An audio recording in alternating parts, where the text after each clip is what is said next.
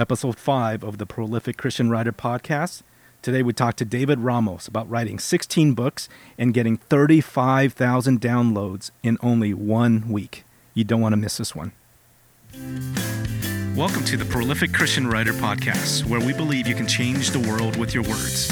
Follow an indie author and pastor and his guests as they share inspiration, tips, and advice on how you can honor Christ and change the world by writing fast, writing often, and writing well.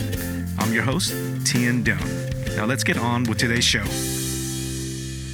Well, today I have the privilege of talking with David Ramos. Let me give you a little introduction to who David is.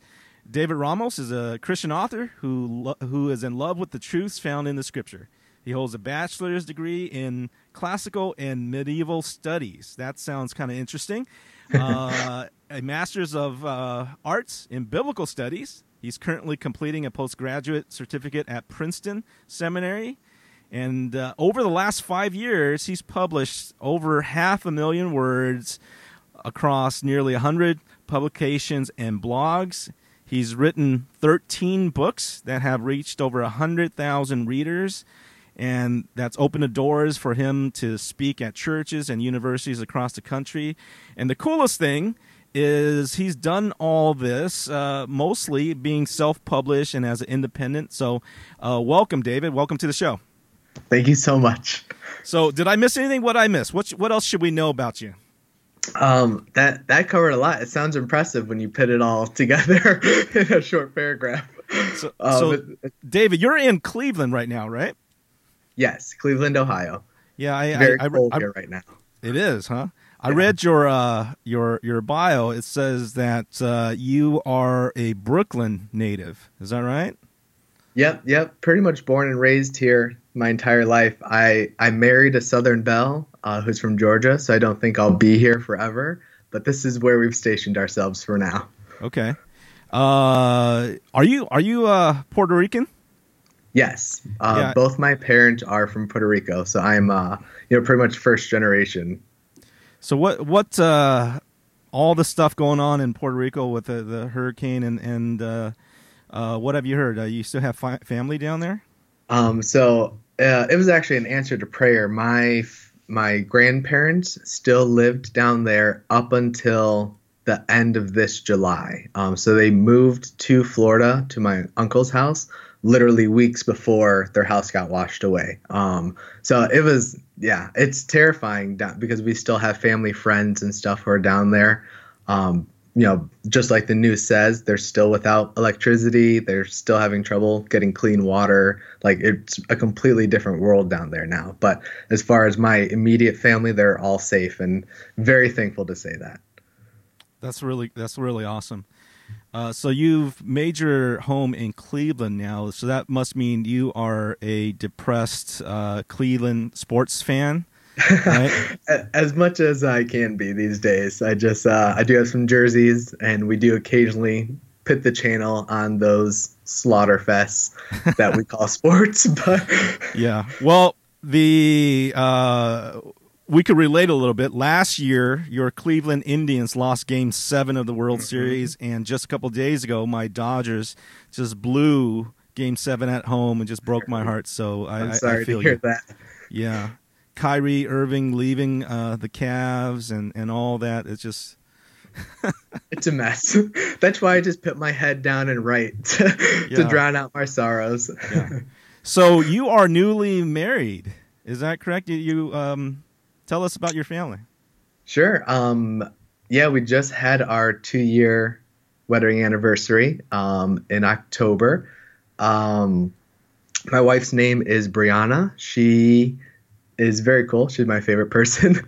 She does a lot of work with sexual trauma victims, and she also writes and has a blog. And right now it's just the two of us, no kids yet. That's somewhere down the line. And in my immediate area, my mom and brother still live in the area, so try to keep in touch with them. But that's pretty much it. We have a pretty small tribe right now. So, David, tell us about your upbringing and how that shaped you for what you're doing right now. Sure. So I was raised by my mom, who was pretty much a single mom the whole time, and my grandma, who lived with us. And thinking back through what really shaped me, both both my mom and my grandma were very religious, very strict. So for better or worse, I grew up in the Christian bubble and kind of repudiated that, pushed it away, and then came back during my college years. But one thing that was instrumental was that our house was always filled with different books, encyclopedias, science books, magazines. And so from a young age, I saw, the power of words, like how you could write something and it could change someone's mind, or it could communicate something in a way nothing else could. So that was, we grew up not having much because it was just my mom raising us and my grandma lived with us. So, a fun weekend out would be going to the library and picking out some more books. That was, kind of a highlight for us. So the idea that books were a way out of our present situation was kind of ingrained in me from a young age. So, what are you doing now? Are you working at a university, or did you move on? Right now, I'm still working at a university. I've been here about 4 or 5 years. So, what do you do? Part of my love for books is that I got into working at libraries and eventually college libraries. So I basically run the college library at our local institution. Have about 50 employers or so. So it's a really big group. We have a lot of things we offer to students, and it's great being able to be surrounded by books for 8 hours a day too. So that's where I'm at right now. You sound like the biggest nerd ever. That's you couldn't ask my wife. It's accurate. Yeah. Well, I'm a pretty big nerd myself, so good. I see the bookshelves behind you. Yeah. I got a lot of books behind me. I got my own library here. Maybe you could come and organize it one of these days. I don't know how to find things. I'm pretty messy. But hey, David, tell us about when and why you started writing. Sure. So anyone who might know my writing now knows that I write almost 100% nonfiction books in the realms of Christianity and so on, which is polar opposite of what I began writing. A lot of the books I jumped into were the C.S. Lewis, the Tolkien, the R.A. Salvatore. So I actually wrote a lot of fiction in my younger years, probably 3rd, 4th, 5th grade, a lot of stuff about magic, magical worlds. I just really liked that whole world building scenario. And so I wrote probably well into high school years, I wrote fiction. And then something just changed. I started taking basically my faith more serious, and the issues and the questions I had, and I didn't know how to communicate that through fiction. So my writing switched into nonfiction, and it basically just became a place for me to brain dump the questions I couldn't answer and the problems I was having and so on. Not so much in a diary form, but in a way that I had thoughts, I had things to say, and I didn't know how else to communicate them other than just writing them down. So how many books have you written, and can you tell us a little bit about your books that you have published? Sure. I have written, I have 13 published right now. I've probably written 16 or 17. Most people know Climbing with Abraham as my first book. That's actually probably my 4th or 5th book, because I wrote a bunch, and then as you grow as a writer, you look back at the things you've made and you're like, that's really not up to par anymore. So you take it down and you just keep working. So 13 books, all self-published right now. That may change in the next few years as I kind of think through what my long-term plans are. So a bunch of words. Most of them are shorter books too, so I'm not writing 500-page tomes. That's how I'm able to crank so many out. And the majority of your books, it comes in a series of kind of character studies of the Old Testament. Is that right? Right. I'm one of those people. I believe the Christian church has not done the best job of teaching on the Old Testament. So I take that upon myself, where we just need to make the Old Testament more known. And one of the reasons is because the Old Testament is very big and at parts very boring.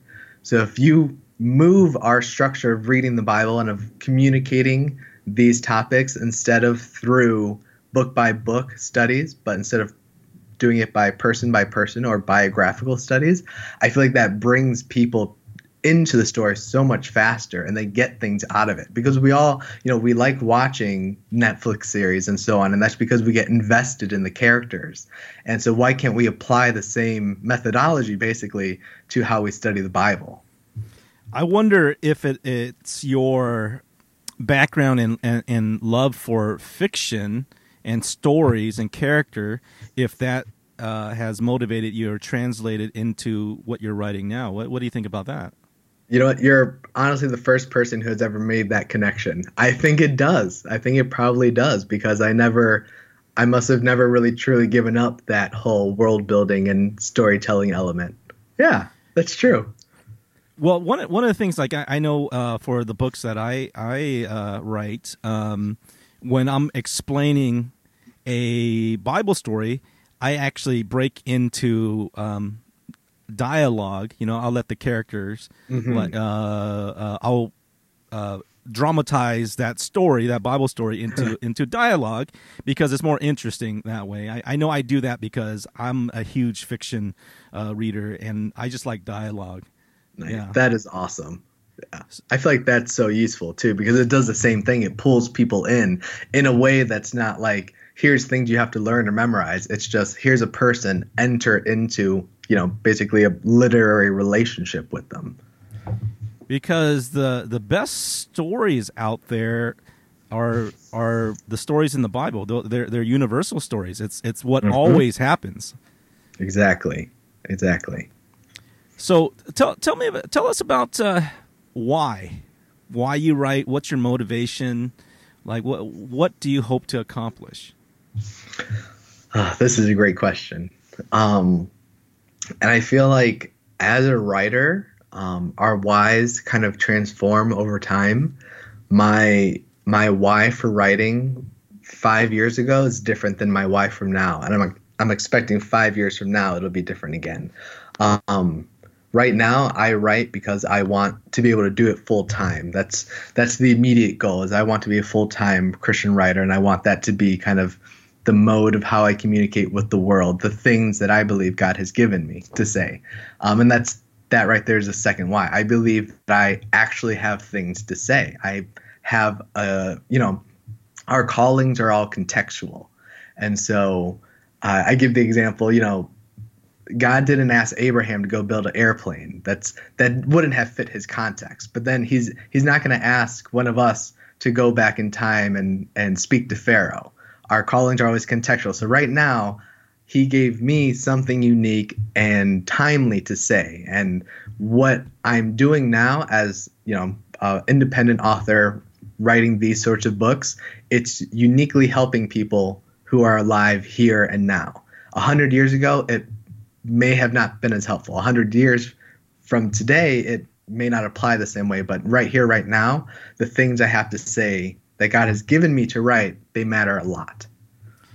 So one of the, I think episode 1, I talked about my 10 kind of core beliefs of this being what I call a prolific Christian writer, and I think number 1 or 2 was that you can change the world with your words.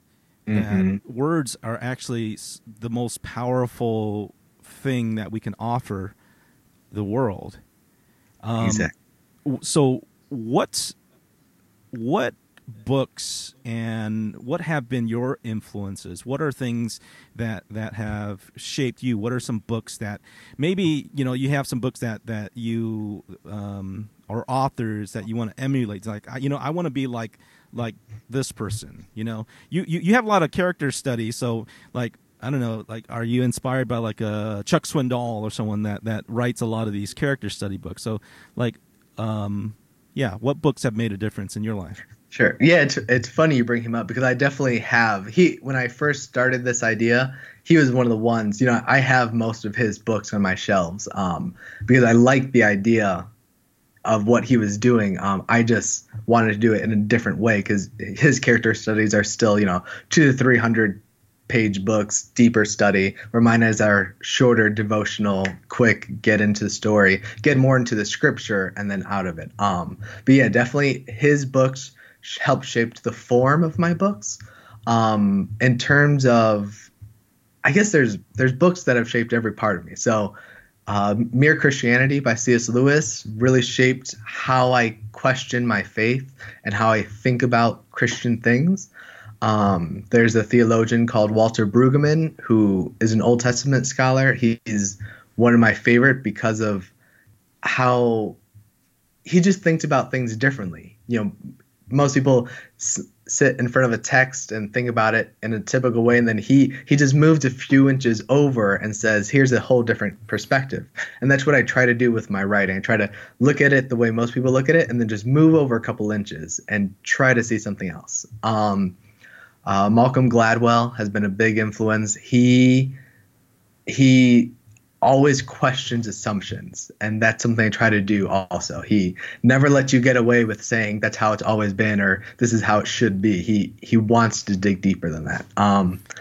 Ryan Holiday is another author, just because the amount of research he does for his books, I highly respect that. I try to emulate that in the things I write. And finally, there's an author named David Brooks, and one of his most recent ones is called The Road to Character. He brings these intellectual concepts and makes them so human. He, was a writer for, I think, the New York Times or something in New York. But he's able to take these ethereal concepts and make them so concrete. And so those are the few of the writers that fill my shelves. It's kind of interesting. I think there's a commonality on a lot of those authors you mentioned, that many of them, maybe except for Lewis in some of his books, but many of them are the researcher / journalist personality, and that they don't necessarily show up in their books, but their ideas, right? And is that your voice? I mean, have you found your voice? Are you more of a researcher, ideas, journalist? Let's talk about how you found your voice, and if you're still figuring that out, like your writing style or. Right. That's a good question. I definitely would side towards that. One thing as for voice, I think depending on what you're writing, your voice changes. So for my devotional series, which I've written about 7 in that series, I definitely know what my voice is within that. When I have a character I want to explain from the Bible, I know the resources I have to pull, and I know the pacing and the structure of what the page is going to look like at the end of that.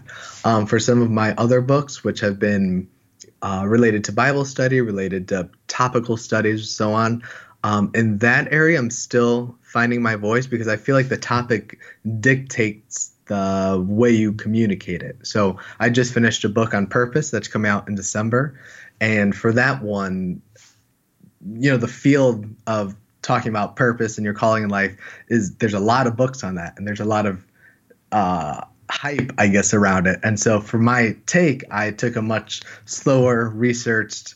It's a very different kind of book. When you're coming to it thinking about purpose, I guarantee you this is not the book you're expecting to read, but you're going to come away with it thinking about purpose in a very different way than most people have taught you to think about it. So yeah, your voice. And one thing is that when I meet with new writers and so on, and they're very concerned about finding their voice before they start. The only way I have found to find my voice is to write a lot of things that are not your voice. You just write and write and write. And then over time, you're going to find things that click, things that make sense, things that come easier to you than others. And you're gonna be like, okay, this is my path. This is my voice. The only way to get better as a writer is to keep doing it. And the only way to find your voice as a writer is to keep putting out content. It sounds like that's what you did on your first 3 books that you published and then unpublished, because you were just kind of swinging at something, and Exactly. you finally found it on your 4th book. Exactly. Yep. I had a whole other series going. I was making sales on them. It was growing, but I knew that's not that wasn't the long-term play. That's not what I wanted to be. And so I took them down and just went in a different direction. And that direction has allowed me to make so much more. But you kept in the game, and you were growing, and you were learning the whole time. Exactly. Yeah. Yeah. I think I forgot who it was. Maybe it was Austin Kleon. He talks about that. You have to create in public. You got to put your work out there, and that's how you get better. If you never put your work out there, or never finish, you never really grow. Exactly. And I know, like, you're an author too, so you understand this. The bad reviews, they do hurt sometimes. You put your heart and soul into something, and you put it out there, and someone's like, this is horrible. This helped me at all. Like, not at all. And it hurts, but then you see the reviews around it, and there's 3 or 4 or 5 positive reviews, or you get an email that says, this thing you wrote it just to me. And you have to hold on to those. You have to hold on to the fact that what you're doing matters. And if you don't think that what you're writing matters, then the first few bad reviews you get are going to kick you off and not motivate you to keep going. Like, you have to have something pulling you that's stronger and bigger and more important than that. That's hilarious, because I just got my first 1-star review, my first bad review, just like last week. Welcome to the club, right? Welcome. And the thing that bothered me, and seriously, I've only at this point in my 2 books have gotten 4-star and 5-star, and it's mainly 5 stars. But this one person came in and gave me a 1-star, and it wasn't even about the book, and it made it kind of personal, because the person said, like, this author has no idea what he's talking about, and her the premise, it was a girl, I think, was that, how can this person claim to know what God wants for our life? But the book that I wrote was a Bible study. It's like, I'm not claiming to know. It's a Bible study. So apparently this person doesn't believe that God reveals anything in his will, of his will in the Bible. And then she gives me a 1-star. I was like, well, it's, oh my goodness. So I didn't know what to do with that. I wanted to, like, I don't know, try to figure out who this person was and try to get her to change. But, oh, well, that's how the internet for you. So, yeah, there's different ideas on the web on what you should do with 1-stars. When people have emailed me, like, negative remarks, I do reply. I usually reply in a very even-headed way and try to figure out, usually their first reaction is something emotional. So I try to go underneath it and be like, okay, it seems like you had a problem with something I said. Can you explain it more? And then usually those people end up, like, of the 4 or 5 negative comments that I've gotten just in this year that emailed me, I dialogue with them, and they end up becoming subscribers on my list, because they're like, oh, you're not just a hack. You actually think deeply about this stuff. Yeah. There was my favorite 1-star review of all time. My books are usually 20, 25,000 words, so pretty short. I had this lady literally write me a 3,000 word email about how I was promoting an ancient heresy through my writing. Like, I don't even remember the whole thing, but basically broke down my whole book, chapter by chapter, on how I was theologically wrong on all these things. And I really respected that. I didn't reply to that because I didn't have, hours and hours to fight every one of her claims. But you're going to get some interesting things when you put your work out there. That's for sure. Yeah. So let's talk about your writing process, how you get work done. What's your sweet spot? I saw on YouTube that you have a video called How to Write a Book in 6 Steps. So what's your writing process? That's good. I should pull up those 6 steps so I actually give you. You probably don't follow it today. Yeah. Yeah, I actually do follow that pretty much after my 4th or 5th book, I have been following that ever since, just because it works. But let me tell you how I set the scene. So when I write, I have, a process basically. I always write by a window.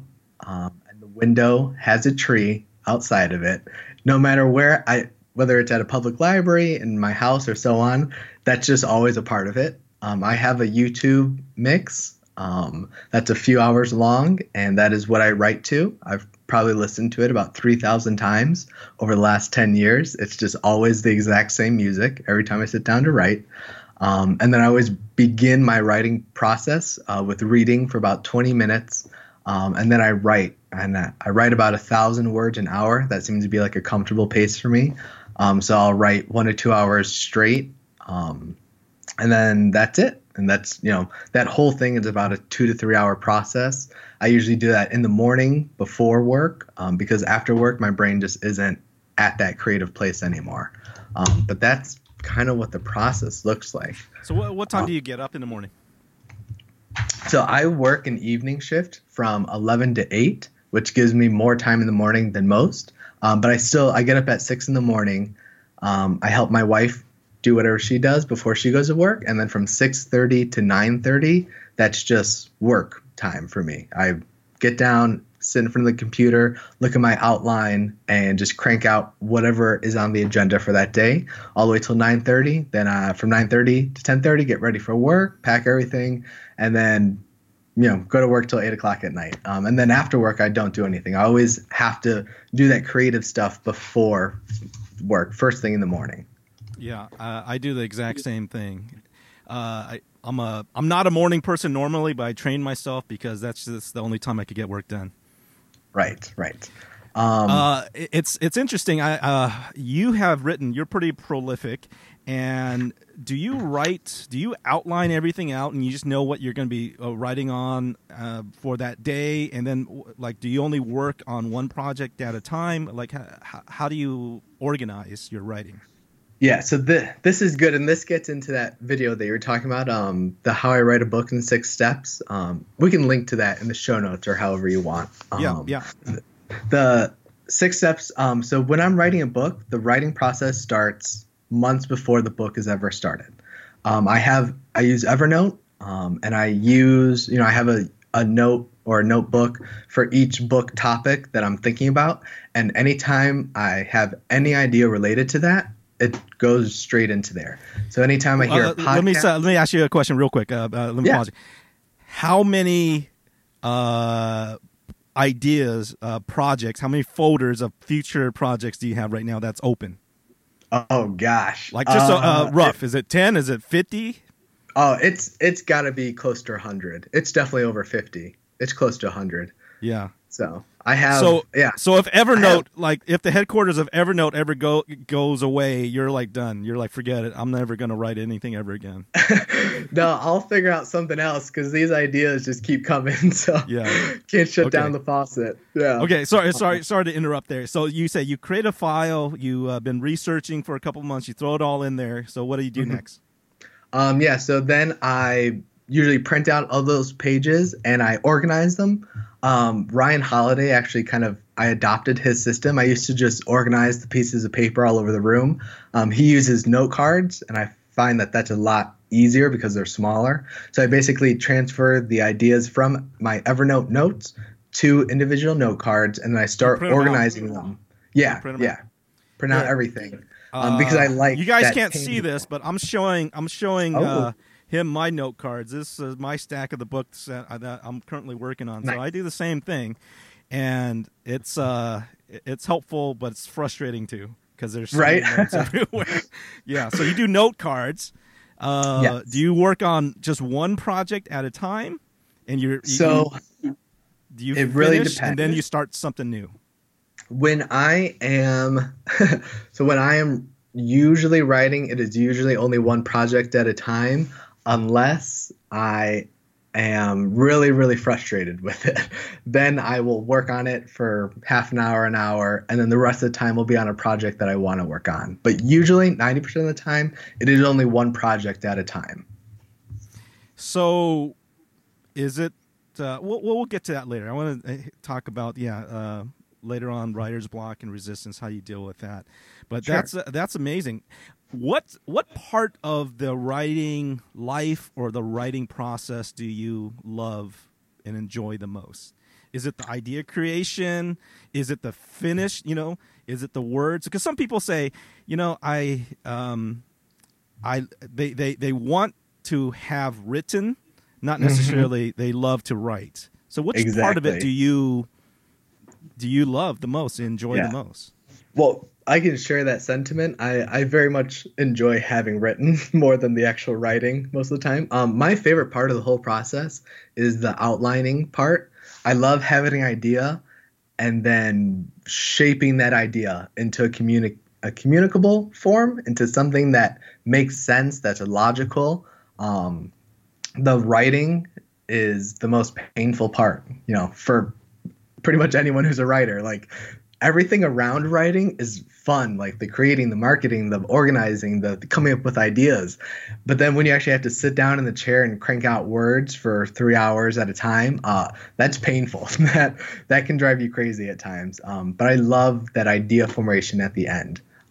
If I can answer like what the worst part of it is, I think that the worst part for me is Editing. probably the day after I finish a book, right before editing, when I feel like this is nothing like I thought it would be. This is like, I just have a knot in my stomach, like, I can't believe I worked for, a month or 2 months and this is what I have. I feel better after the editing process, but never after the finished product. I hate the editing process. It's just like, I do not like it at all. That's the thing that it just, yeah. So, it saps my soul, that one right there. Which work of yours, which book right now do you feel like best represents who you are and your message? Like, what work are you most proud of right now? That's a great question. My favorite book of the Bible is Job. And so I think my book on the book of Job, Enduring with Job, that's probably my favorite because it was kind of a turning point in my writing. It was the third book in the Testament Hero series, and it's just where I hit a really good rhythm. I knew what the book had to be. I knew what I wanted to say, and it just came together really well. And I feel like, yeah, if I died tomorrow, I would hope that book became my legacy more than any of the others. Awesome. Tell us about your self-publishing experience.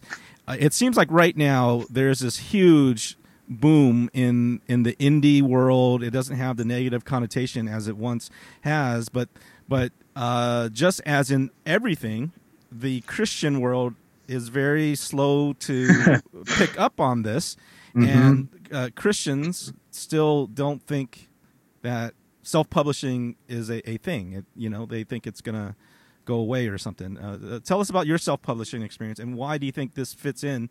Why do you think Christians should get on board with it? Right. Yeah, so a few stats to think about.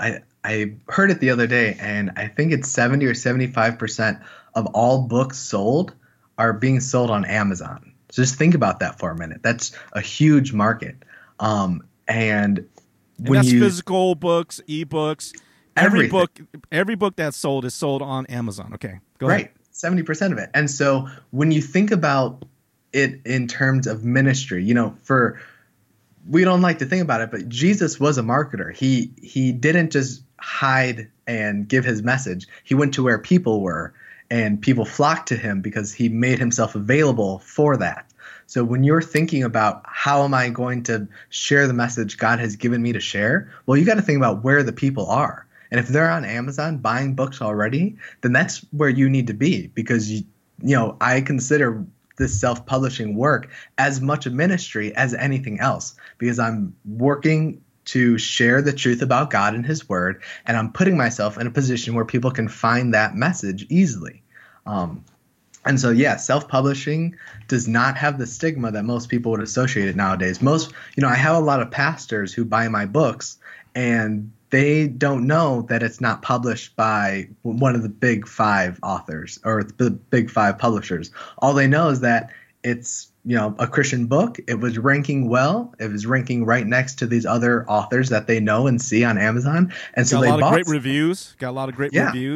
Yeah, they don't care about the publisher. All they care is that they get a good end product, and that's what we have to be concerned about. And what what would you say to a person? They're like, "Hey, Dave, what do you do?" It's like, "Oh, I'm an author. I'm a writer." It's like, well, "Okay, who's your publisher?" It's like, and you say, "Well, I'm a self-published author," and they say, "Well, David, when are you going to become a real writer?" What would you say? How would you respond to that?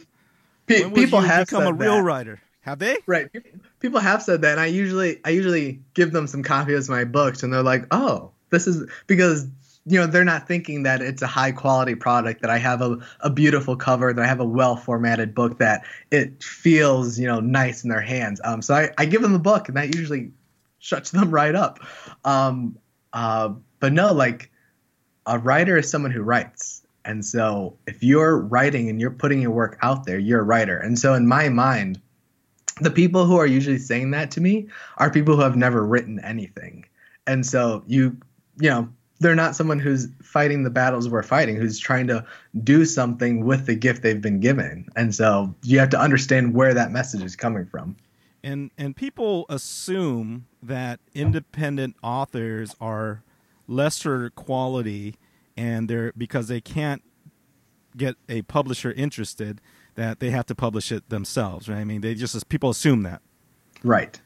And I just heard a podcast today with Hugh Howey, who they were he's a publisher he's the author of the Wool series, and he turned down a multi-million-dollar offer to publish it himself. And The Martian was self-published. Ready Player One, self-published. They're both bestsellers, going to be made into movies and all that stuff.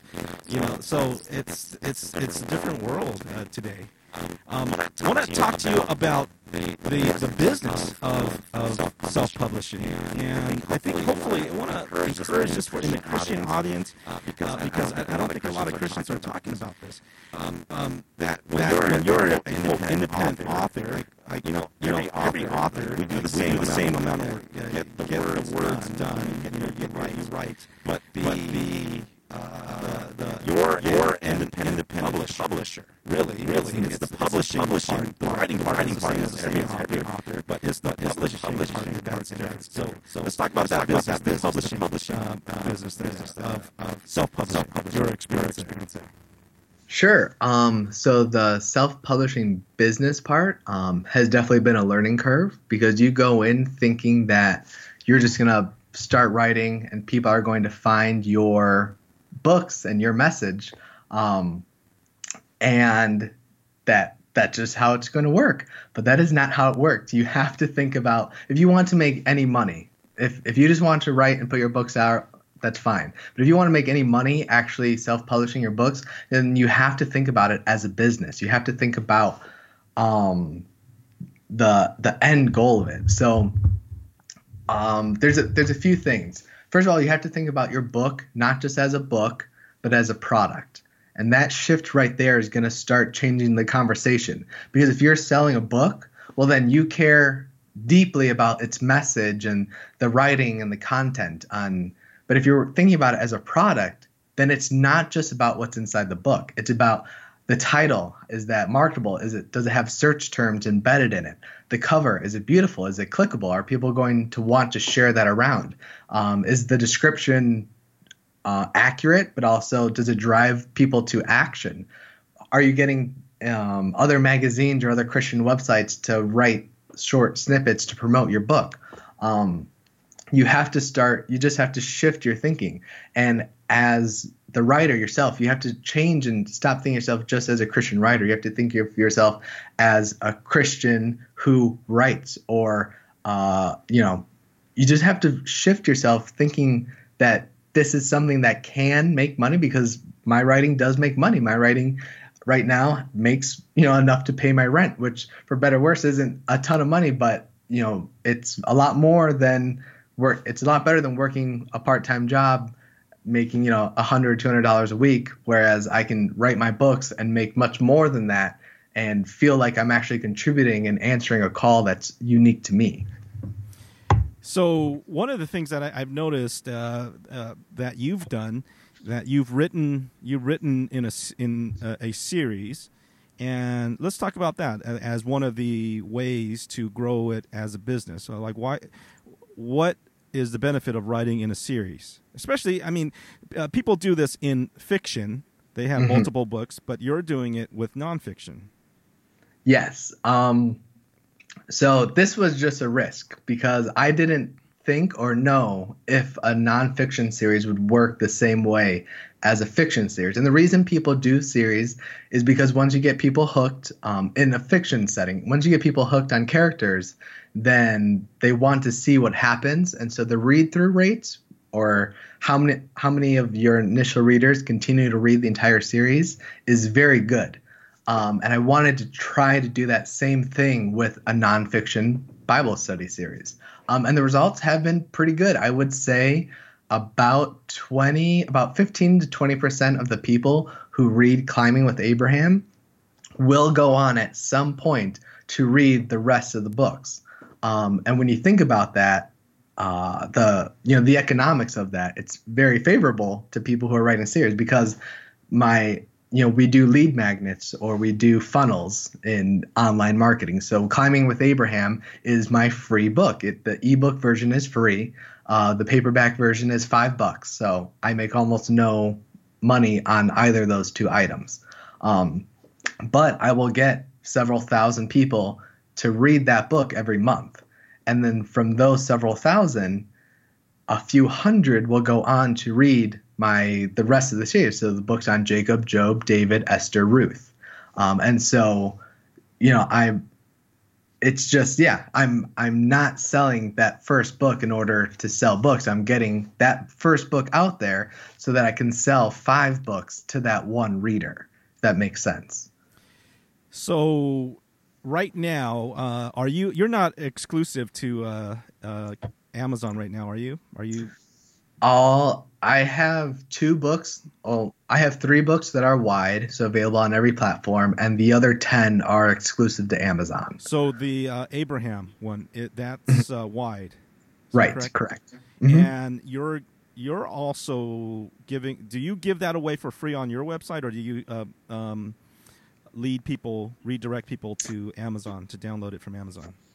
I redirect people to download it from Amazon, or because that's one of the ones that's wide, so they can download it, from Barnes and Noble, iBooks, and so on. And then, so this is kind of the back end of it. So people get my Climbing with Abraham book. The lead magnet in there, the thing I give away, is an exclusive devotional on Joseph that is not available on any other platform. The only way you can get it is by joining my email list.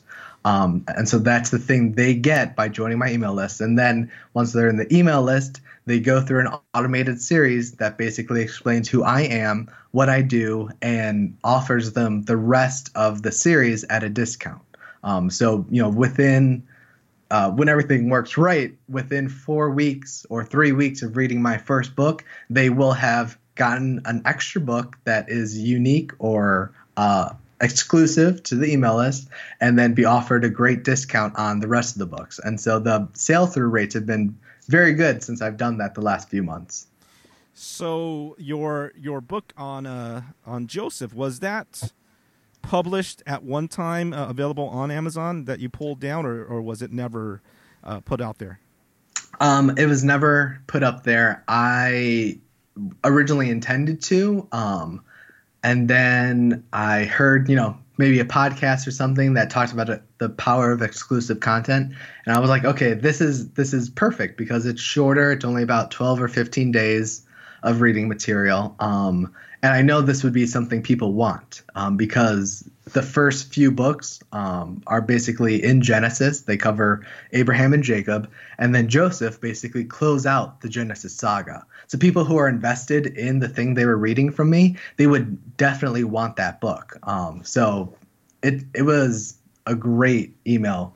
To grow my email list, that thing has been tremendous. So right now, where do you put your lead magnet, your deal? Like, do you put it at the front of your book, or is it at the end of the book? Can you explain it for people who don't know what that's like? Yeah.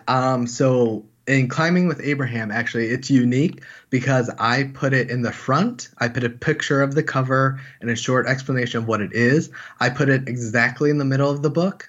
15 days in, after that, you'll see a one-page thing that says, if you're enjoying this, get this for free. And then at the very end of the book, I remind them, I say, hey, thanks for reading this. Please leave a review. And don't forget to get your free copy of Dreaming with Joseph. So in most books, I hit the reader 2 or 3 times with a reminder that, hey, this is waiting for you. You just have to go get it. Is that the only book that you put that deal in, or do you put that deal in every book that you've published? All right, this is great because I have that Dreaming with Joseph, which is another Bible character-based devotion. I have that in every one of the devotional books. So in the front and back, because it fits the context, it fits the genre that is in. In the Bible Habit book, which is more of a tool-based, group study sort of thing, I have a toolkit, and that's the lead magnet for that. For this other book that's come out in December, which is about purpose that I was saying, it has a completely different lead magnet. It has a 5-question quiz to help you get more clarity in your life. So if you're doing a lot of different things that are not necessarily right next to each other, like all of my books are thinking about biblical topics, but their genres are different enough where you should shape the lead magnet to suit that need. Like the lead magnet should be a no-brainer for that person. When they're reading it or when they're done reading your book, it should be like, clearly, this is the next thing I need to do.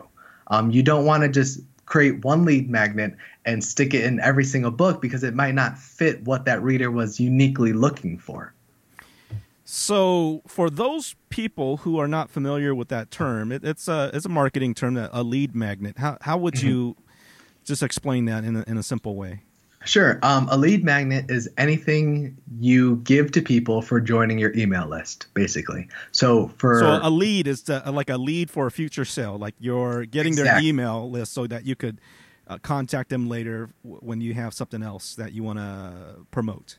Right. So because for authors, especially for us who are self-published, an email list is the most powerful tool we have because that's direct communication with people who have said, hey, I like your writing. Tell me when you write more. And so offering them a lead magnet basically says, hey, here's something so that in the future when I write more, you'll be the first to know about it. And you've been building this mailing list for a little while, and I know I talked to you, several months ago, and it sounds like you found something that has been working. Tell us about your email list, the growth of your email list, and how you use it. Sure. I do a bunch of things to experiment and see. The lead magnet, having them front and center on the websites, is first and foremost.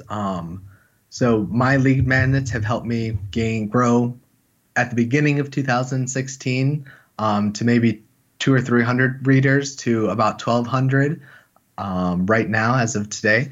And those tools. All right, when you're thinking about it, you have to think bigger, right? So my books help get people to the lead magnet, and the lead magnet gets them to the website so that they can read more of my books. So they're already a fan. They're already a fan. Have 2 of your books by the time you get their email. So you're not spamming people. These are people who like your reading, and they're saying, hey, this guy is offering some good stuff. So they're fans already. Exactly. And and then from there, my job is to basically get them to like me, for better or worse. It's just to say, hey, this is who I am. So when people are in an email or part of a list, we talk about an email series. So it's basically automated emails that they receive. And so I have a 4-part automated series. And what it does is basically introduce who I am, what I believe, and whether or not you should stay on this list. So some of the things I talk about in that automated series are, about our kind of introductory things to who I am, some of my favorite books, some of the theological things that define me for better or worse. And, I have plenty of people who get to the second or third email, read something that is different than what they believe, and then they just opt out. They unsubscribe because they say, okay, I liked some of what this guy does, but he doesn't exactly click with what I'm looking for, so then I get off. But the people who make it to that fourth email, they're pretty much fans for life. They open up everything I send them. They ask good questions. They take the surveys I send them. The goal of this is really just to build a community of people who I genuinely want to serve them. These people a lot of them are church leaders one way or another. Whether officially or unofficially, they've been in the church environment. They haven't always gotten the education that they wanted or been told the stories in the way they thought they should be told. And now here's an author who kind of shares that sentiment and is helping produce materials that they're proud to share with their people in their congregation, the people that they're leading small group studies with.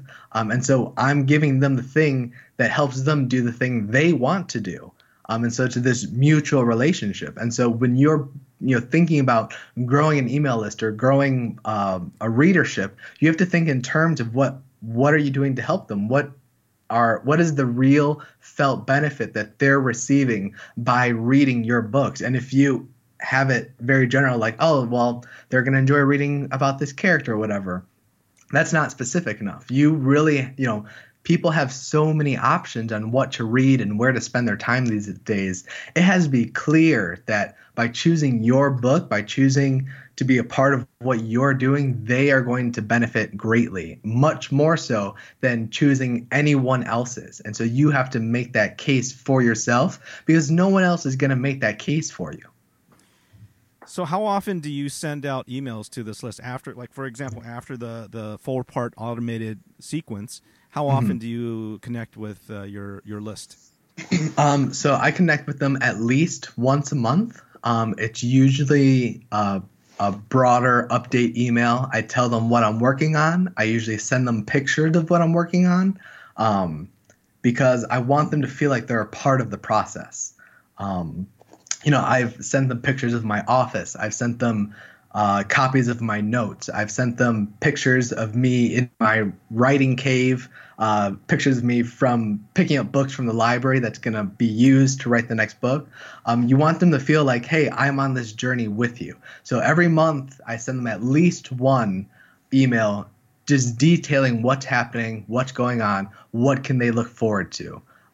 More than that, when a new book is coming out, I usually always make sure I tell them before when it's coming out. I tell them when it came out, and then I remind them afterward, hey, this came out, don't miss it before, the price goes up or so on and so forth. Because you want a constant communication.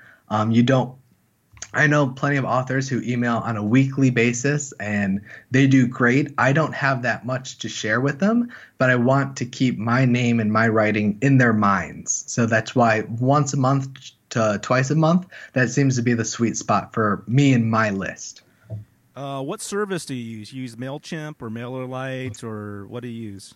Yes, I use MailChimp for my main email list. Okay. And you mentioned that something about discounts, that when you have a discount, they're able to pick up some of your books at discount. How do you do that? Right. So for the books that are exclusive, well, not even just the ones that are exclusive, I always have discounts for the first week or two that they release. And I always have a discount on my birthday. It just gives them something to look forward to. So my birthday is June 22nd. So every year they know that if there's a book they've been waiting for or they would like to grab a bunch of them at the same time, on June 22nd, that's the day to go and buy as much as you can because I always lower the prices on that book or on that day. And then when a book first releases, like I said, I always lower the price usually to 99 cents for the ebook, about $5 or $6 for the paperback. My goal there is not really to get any of the revenue. It's just to help the book find its footing in the rankings and in the algorithm. And I will say that's most of my books for my email list. I give probably 70 to 80% of my books away to my email list. I give them the PDF copy. I send it to them for free, usually, a few weeks ahead of time. Say, here's my book. If you want the actual version that goes on the Kindle, on your Nook, however, you can buy it then. But I just want to give this to you, because you're part of what I'm doing. And a lot of people, they'll still buy the book. Like, they have it in PDF form and whatever, but they want to support what I'm doing, and they want it in the form that they can read on their phone or however. And so that's a tactic I've used that a lot of people would not suggest. But I can do that because I've written a lot too. I'm not writing one book a year and then giving it away for free. I'm writing 4 to 5 books a year and giving 3 or 4 of them away. So that's just something I uniquely do. That's great. I want to ask you about BookBub. You had some success with that. Can you tell people who don't know what BookBub is? Can you explain what that is? Sure. So BookBub is an online website and email service, basically, that shares great book deals with all of their subscribers. So you can go and, let's say you want to read historical fiction, Christian nonfiction, and something else.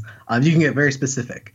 And so you go to BookBub, you tell them the kind of books you like, and then every day you get an email which includes those kinds of books specifically for you at a discount. And usually get, 1 or 2 per genre. And you get some amazing books on there for amazing deals, like both independently published and professionally or traditionally published for, 99 cents, $1.99. And these BookBub has a massive audience. Their email list. It's in the millions, right? It's in the millions now. Mm-hmm. And so these are book buyers. These are people who love reading. They're always there's a lot of other services that do what BookBub does, but BookBub is the gold star. They're the best service, and they're hard to get. Yes. For them to choose you, because they're very picky and choosy. And I was actually amazed that you got a BookBub, being an unknown author, a new author, without a whole lot of sales and a whole lot of even ratings, right? Usually they pick the big name guys, but you got a BookBub. Explain how that helped you. I think you got yours at a free. You were giving your book away for free, right? Mm-hmm. You weren't charging at that time. But tell us about that. How you got that BookBub and what that did for you in building your momentum. Sure. So the process is pretty simple. You go to their website. You register as an author. You click basically on the books that are yours, and then you choose to submit one. For promotional activity. And at the bottom of the submission page is usually a comment box, and it says comment and then parentheses optional. If you want a BookBub, you have to make an amazing argument in that comment box.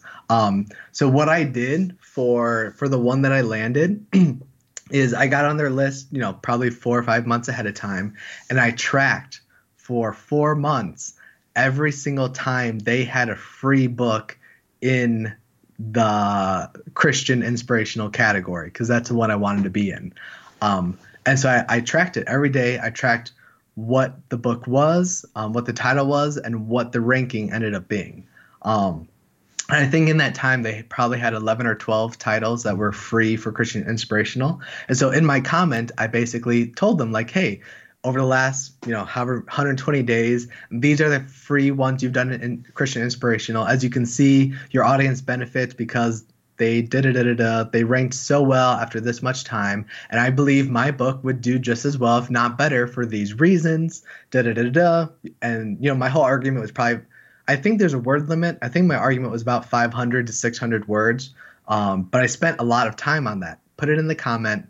And then a week later, I found out I got the BookBub, which was amazing. And the BookBub were you 1 for 1? I was 1 for 1. That's incredible, because people they submit 50, 100 times and still don't get it, and you hit a grand slam on your first at bat. That's amazing. I did. I have submitted once more since then, and I did not get it. But that's because I wanted to see if my argument didn't have to be as extensive. And I didn't get the second time. So this third time, when I submit, I'm going to try and do what I did the first time. But it was amazing. So as you know, it was for Climbing with Abraham, which was free at the time. And I got just about 35,000 downloads that week. And then you got to stop there.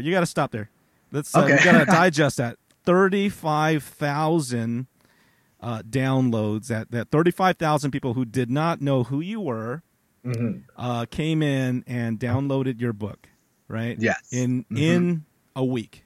That's amazing. Yeah. It was incredible. That's like if you sell 10,000 copies of a Christian book, of any Christian book, in a year, you're on the Christian bestseller list. So in a week, you had 35,000 downloads. Amazing. But it was free. You didn't make money off of that. So, and I know BookBub isn't cheap. It's probably like $300 or $400 for that application, wasn't it? Exactly. Yeah. So why was that a good thing? So what if you gave away 35,000 books if you gave it away? Why was that good? So how did BookBub help you? All right, because of everything we talked about before, for the lead magnets and so on. So, about 35,000 people bought the free ebook version, but a lot of those people, like BookBub is so much more than just a free downloading service. Of those 35,000 people, that first week, about 150 saw the free ebook and said, hey, I want the paperback. So that same week, I sold about 150 paperback copies of that book, and that paid for the promotion. At full price, right? At full price. Okay. Yeah. What else? And then over time, because of that big boost, it helped the algorithm. As you know, like Amazon has a way of ranking books on its own and helping show it. Because since then, my book, that free book, has always been in the top 1,000 free books on Amazon. So I'm still maintaining about 3,000 to 5,000 downloads a month. And so those people, it's all the percentage game after that. So of those 35,000, maybe 1% joined my email list immediately. So that's 300 to 400 people. Did you have the Joseph book for free already? Right, exactly. So they came, they read Joseph, and I only had Jacob and Job out at that time. But within my books are usually 30-day devotionals. So within about a month or 2 months, once people have started actually reading it and getting through, then I started selling, a good amount of those next books because they were now in the system of reading my first book, getting on the email, getting the next book. So when you are thinking about doing a big promotion like that, especially a BookBub, you have to think about what comes after. What do you want these people to do step 3, 4, 5, 6 down the road? If you want them to download your book and become a fan, that will happen. But then nothing else will happen because you're you wasting didn't an think opportunity, through. right? You're wasting an opportunity, definitely. So if you do get a BookBub and you don't have a series, that's okay. You have to think about what you want, though. If you want to build a short teachable course on the opposite side, if you want them to subscribe to your YouTube channel, you have to have the next actions clearly lined out for them. Because I guarantee you, people will take those actions. But if you don't lay them out, then no one's going to know what you want them to do. That's amazing. I think this was our first conversation when I saw you on a Facebook group. Oh, we were yeah. talking about that, and I was just asking you questions. I just thought that was amazing. And right now, I'm about 0 for 5 of BookBub promote. But of course, I didn't put in the time of tracking all those things and all that. So I'm gonna have to go back and start figuring that out. It's very inspiring for me. So you can do it. you. I'll keep an eye out when your book is on there. So we want to start wrapping up here.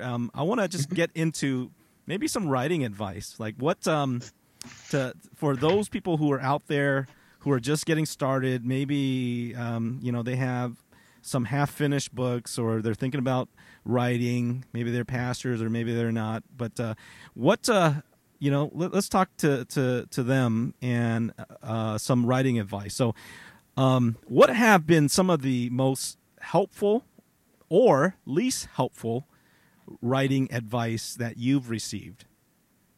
Sure. So starting with the most helpful, just this one phrase, have it in your mind. Perfect does not exist. There is no such thing as perfect. If I were to take one of my books and keep it until I was perfectly happy with what it looked like, I would not have anything on Amazon right now. There's a great YouTube video I watched that talked about this, and he said, it was another creator, and he said he never aims for 100% because 100% is different for every different person. So you might have readers who want to read the best grammatically correct book. That's one version of a perfect book. Or they may want the most theologically sound book. That's a different version of 100%.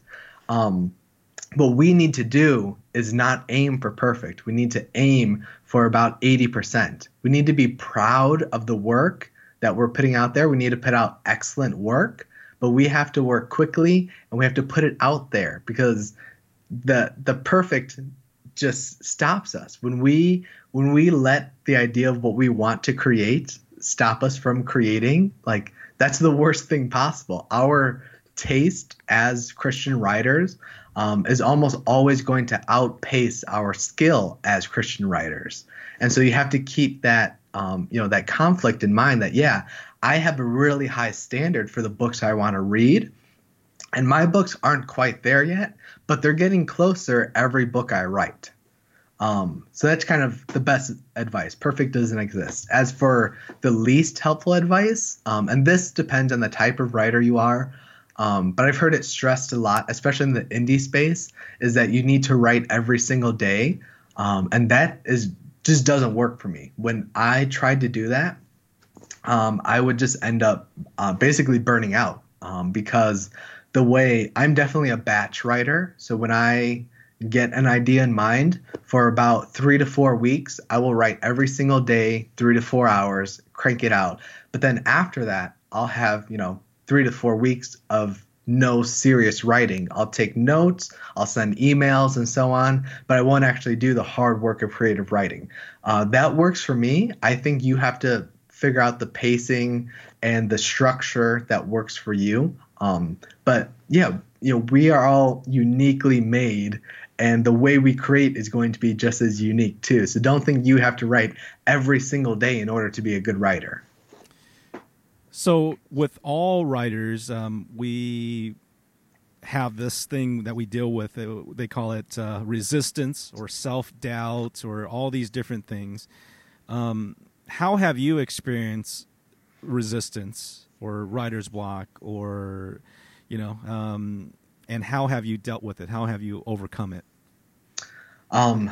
Yeah, definitely. You face a lot of resistance whenever you're trying to do anything worthwhile.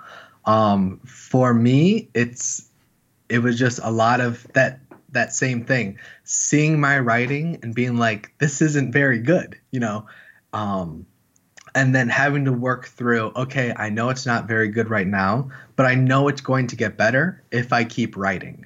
And there is no magic cure for resistance other than doing it anyways. And that's the thing that I've had to tell myself over and over and over again is, yeah, you probably don't feel like doing this. You don't feel like what you're doing is what you want to be doing right now, but this is what you have to do in order to get to where you want to be, in order to create the things you want to create.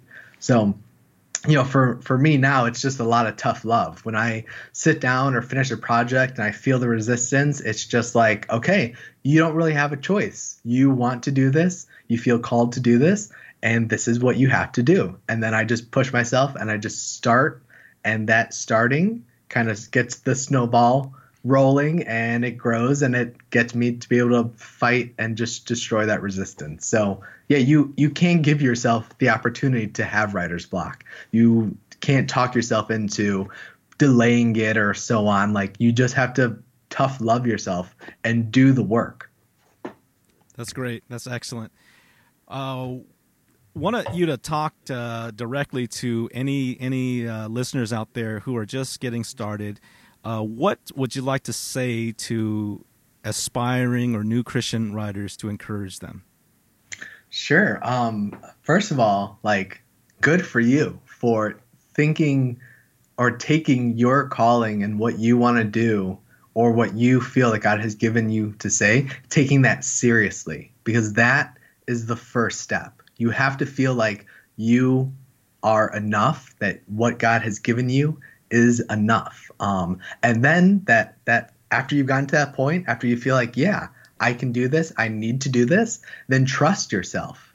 Your writing, I guarantee you, is not going to come out the way you think it's going to come out. But that's okay. Trust yourself anyways. That's something I wish I did more as a younger writer, is just trust myself that, yeah, I'm not where I want to be, but I'm better than I think I am. And for you too, I guarantee you, you're better than you think you are. That's amazing. Thank you so much. I really enjoyed this conversation. There are so many more things I wish we had time to talk about. Like, one of the things I wanted to bring up to you or talk about and ask you about was your book covers, because you changed your book covers and rebranded everything, and it seems that helped the momentum. And by the way, your new book, the one on purpose, that is one of the nicest book covers I've seen. I was like, that's amazing. Like, thank you. That is eye catching and is beautiful. Yellow, it's yellow, catches your eye. I love it. But anyways, so much. At another we gotta have that conversation later on. I'd love to get your thoughts on other things in the writing world. But David, how can people find out more about you? I know you have a newsletter, some freebies. You're starting this thing called Faith Spring to help Christians grow. So tell us about just who you are, where they can find more about you. So, yeah. Absolutely. So if you are interested in my books at all and want kind of a behind the scenes of my process, go over to ramosauthor.com. So just my last name, the word author.com, and you'll get on my email list, get some freebies out of it. And, in my monthly newsletters, you'll see some of the process that I actually use. For those of you who are still trying to clarify what you actually want to write and want some kind of guidance on that, head over to Faith Spring. It's kind of my online teaching community. And just start at the blog. I guarantee you're going to find some things that help you there to help you kind of fine point where you want to go and what you want to do. So those are the two places. What's the website for Faith Spring? Oh, yeah. It's just faithspring.org. Just start right there. It'll tell you everything you need to know. And if you just go to faithspring.org/blog, that's kind of where the real meat of the free stuff is. And you could download his first book, Climbing with Abraham, for free. You could, and on Amazon, sign up for his list. There's a second book, the one on Joseph, for free. Thank you, David. This has been very helpful, and I really appreciate you coming on the show. Thank you so much, Thean. It's been an honor and a privilege to be here. And just, I congratulate you on everything you have done and will do. Thanks for listening today. We hope you found it helpful. If you like the show, please help us spread the word by subscribing to the podcast or by leaving a rating or review. You can connect with me on my website, tiandone.net, where I have lots of helpful resources available to you for free. My website is tiandone.net. That's spelled THIENDOAN.net. See you next time, and remember, you can change the world with your words.